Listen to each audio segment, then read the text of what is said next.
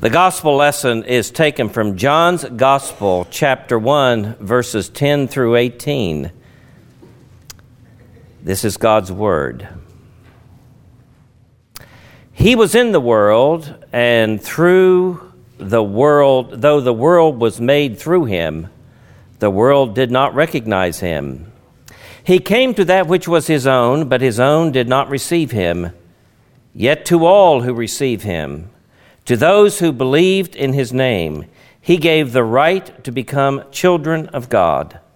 Children, born not of natural descent, nor of human decision or a husband's will, but born of God. The Word became flesh and lived for a while among us.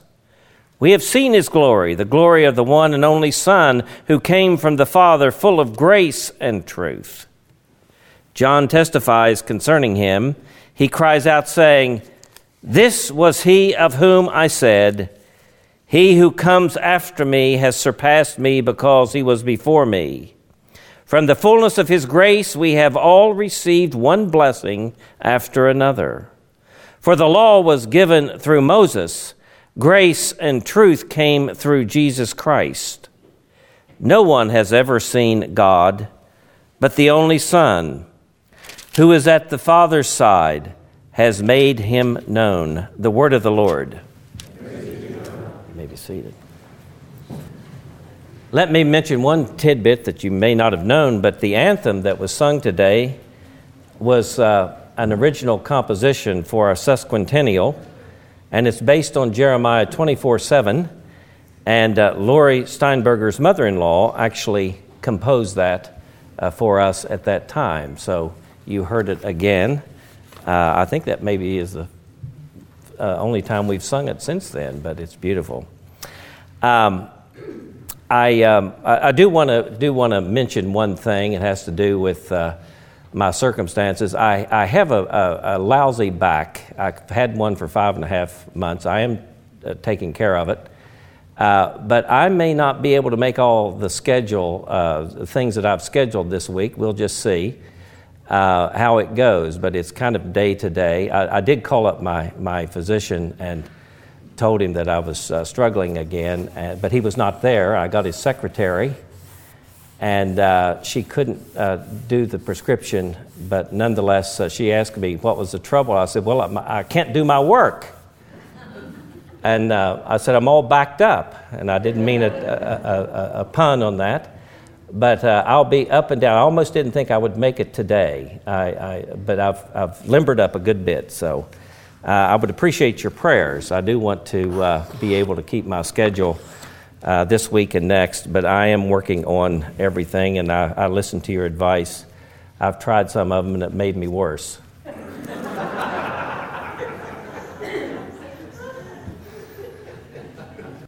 The 12 days of Christmas ends today, or if you count another way by including the 25th, then it was concluded on yesterday. Now, I believe it is right that we spend some time on the Incarnation, because the fact of it is absolutely stunning for all of life. The fact of it is an amazing thing. And it is right then that we dwell on it.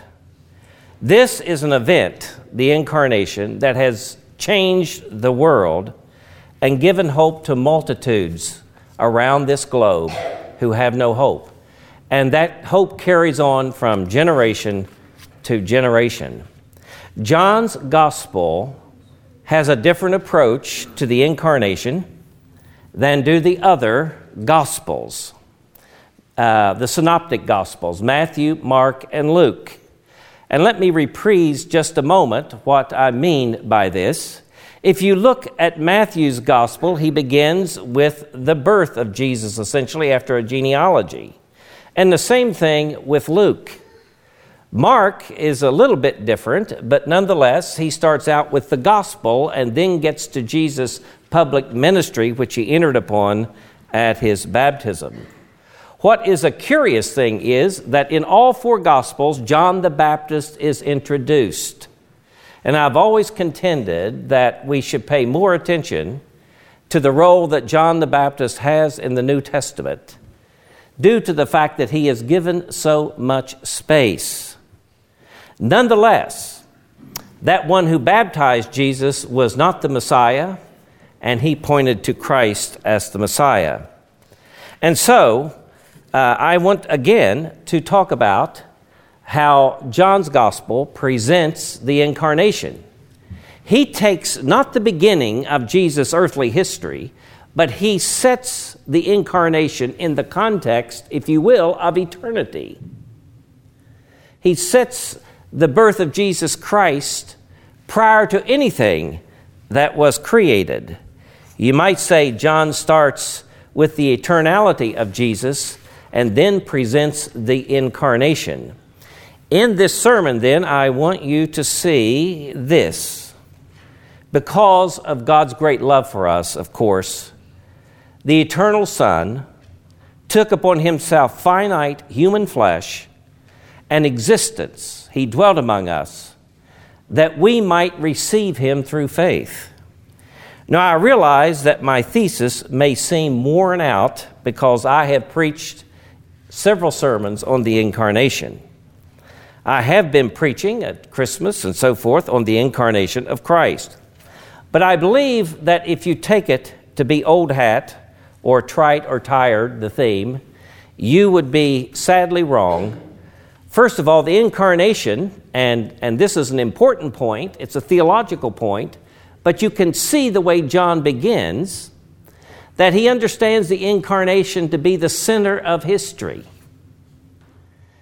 The most important aspect of history, the event of Jesus Christ in human flesh, for the biblical writers and for Christians, knowingly or unknowingly, they have seen this event as the most important event in the history of the world. The incarnation comes maybe not chronologically in the center, but it comes, if you will, theologically in the center of history. Now, it is through this fact that we can understand our origins, and it is through the center, if you will, that we can understand our end. We know that the coming of Jesus Christ gives us light at the beginning, that God created the world. Things are just not simply eternally perpetuating itself without a maker. We also know that there is an end to history. We know this because we pay attention to what happened at the incarnation. And this same one who came the first time will come again at the end. Now, Jesus then is the center of all things.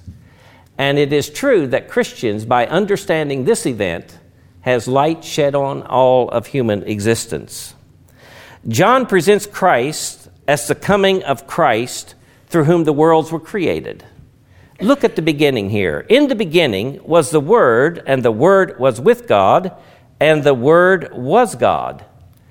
So in a real sense, Jesus is understood at the beginning because we know that he came in the center of history. And notice the way the gospel writer presents him, John, that it is through him that all things were created. So we are dealing with one who is eternal and divine in his being. When you read John chapter 1, verse 1, it tells us two things about Jesus: that he is eternal and that he is divine. No biblical writer let that escape them.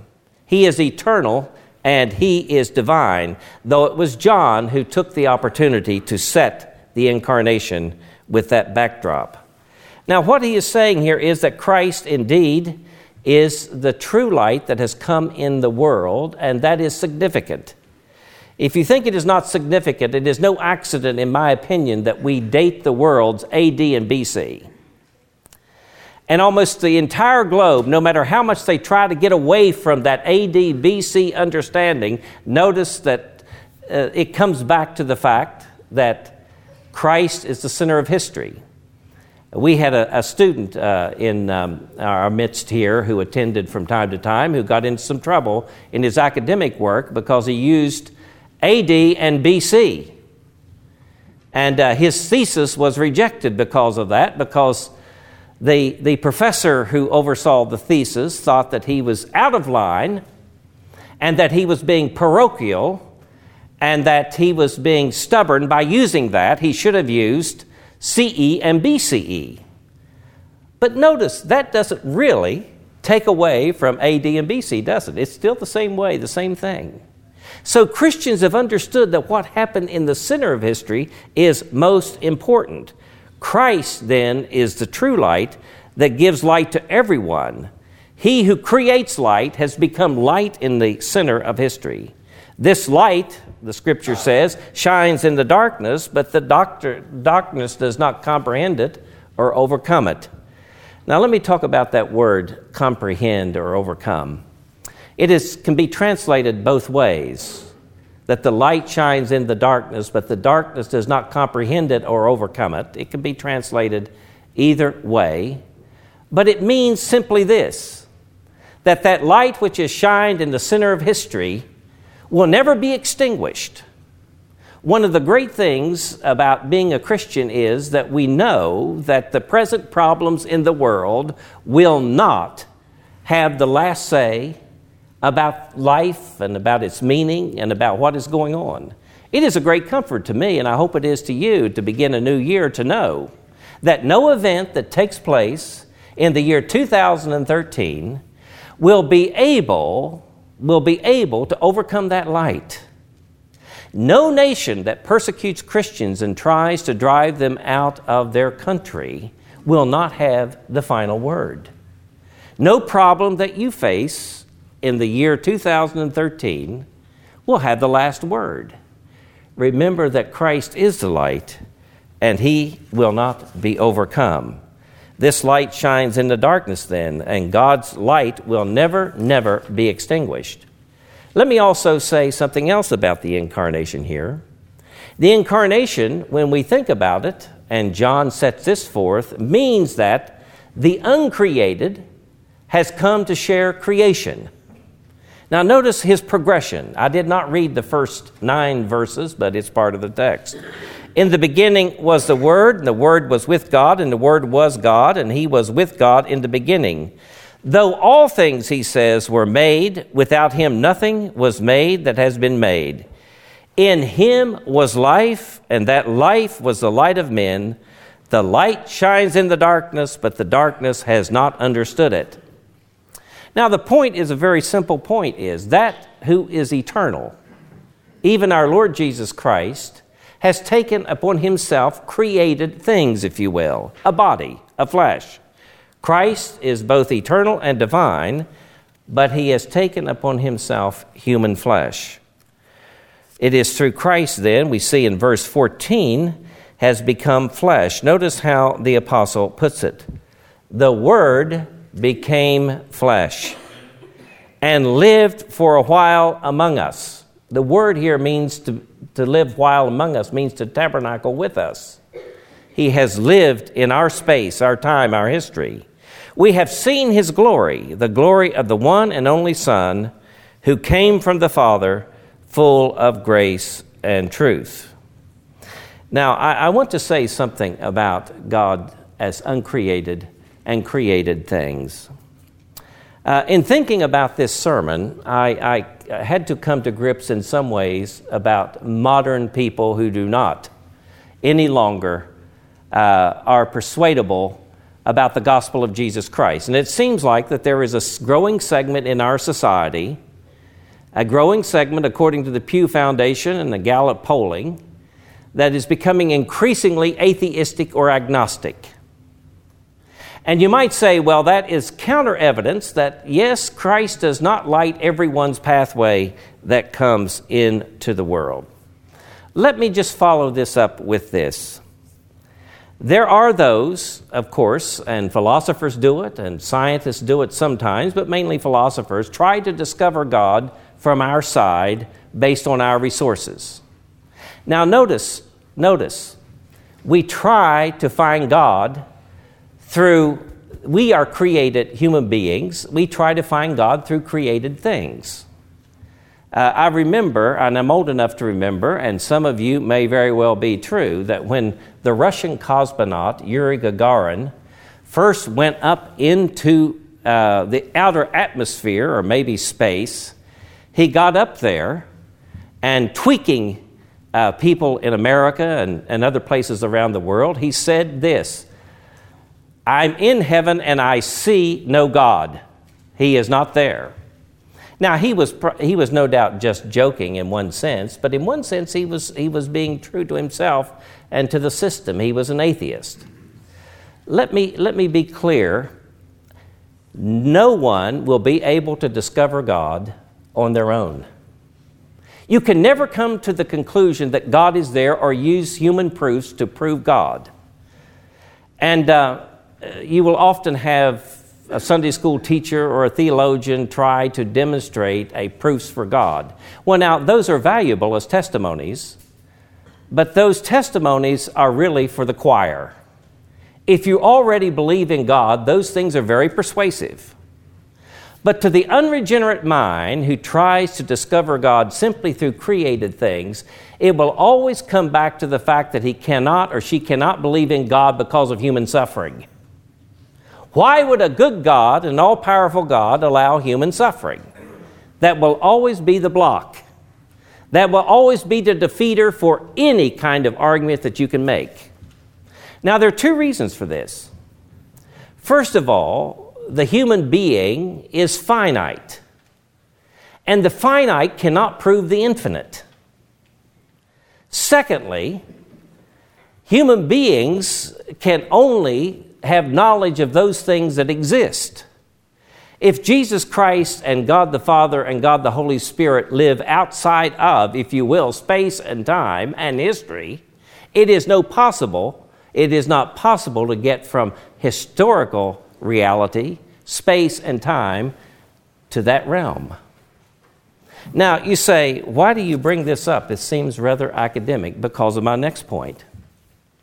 Since you cannot discover God, the incarnation means that God has come to you so that you might know him. I want you to look at how John does this. When he talks about the reality of him who has come in human flesh, he says this. He says that he has come in human flesh, and then he points out this. Yet to all who receive him, to those who believe in his name, he gave the right to become the children of God. Children born not of natural descent, nor of human decision, or of a husband's will, but born of God. It is not that you can discover and know God on your own or through your own efforts. Again, you can only have knowledge of those things that are like you, that are created. But the incarnation means that we can know God in his eternality through his Son, Jesus Christ. And he has come into our world, taken him upon himself our flesh, our time, our history, our space. And he has dwelt among us. In a real sense, you cannot go to God, but he comes to you and confronts you. This is what the incarnation means. Light has dawned on the world, and God confronts the world through his Son, Jesus Christ. And it is only through Christ that you can have true knowledge of who God is.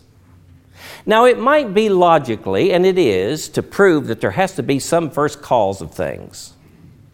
But that first cause does not tell you what God is like, whether he is for you or against you.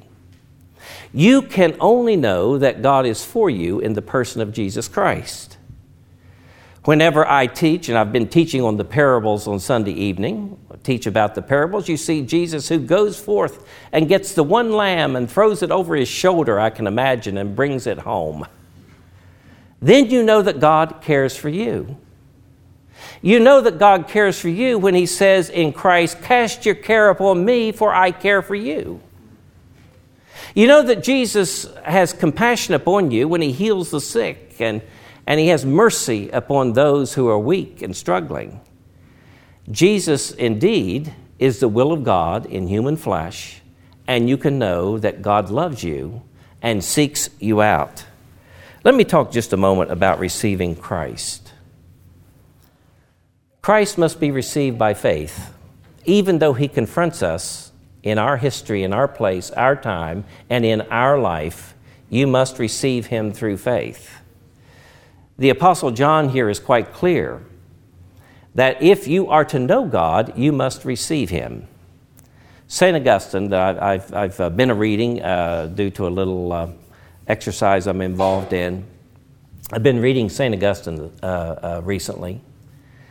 And St. Augustine, along with St. Anselm, both had a saying that is very important. And both of them came to the conclusion, though there was a little difference in their Latin that they expressed it, it is that you must believe in order to understand.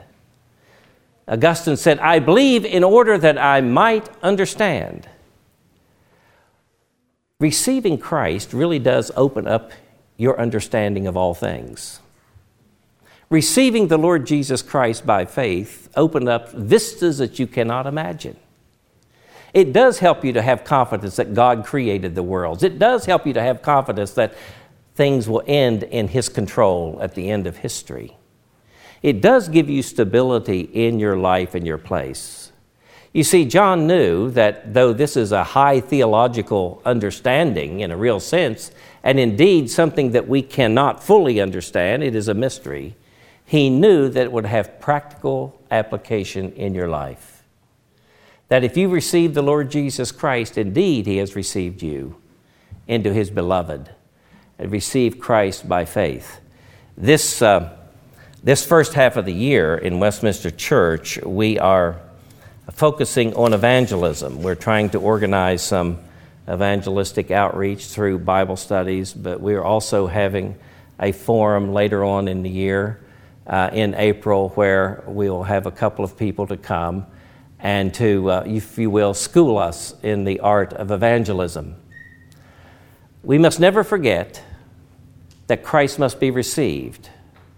If we are to know God and to experience His love, we must receive Him, but we also have an obligation to present that Christ to others.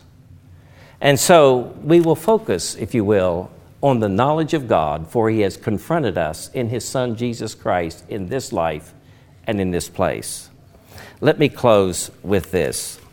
Let me do just, if you will, a thought experiment. And a thought experiment, of course, is done a lot in classes, I guess, and so forth. But I want you to imagine with me for just a moment that God decided to create a world and that no creature in that world will be able to do mathematics. That no creature in that world will be able to put together a sentence. That no creature in that world could possibly think of anything but themselves and their immediate surroundings.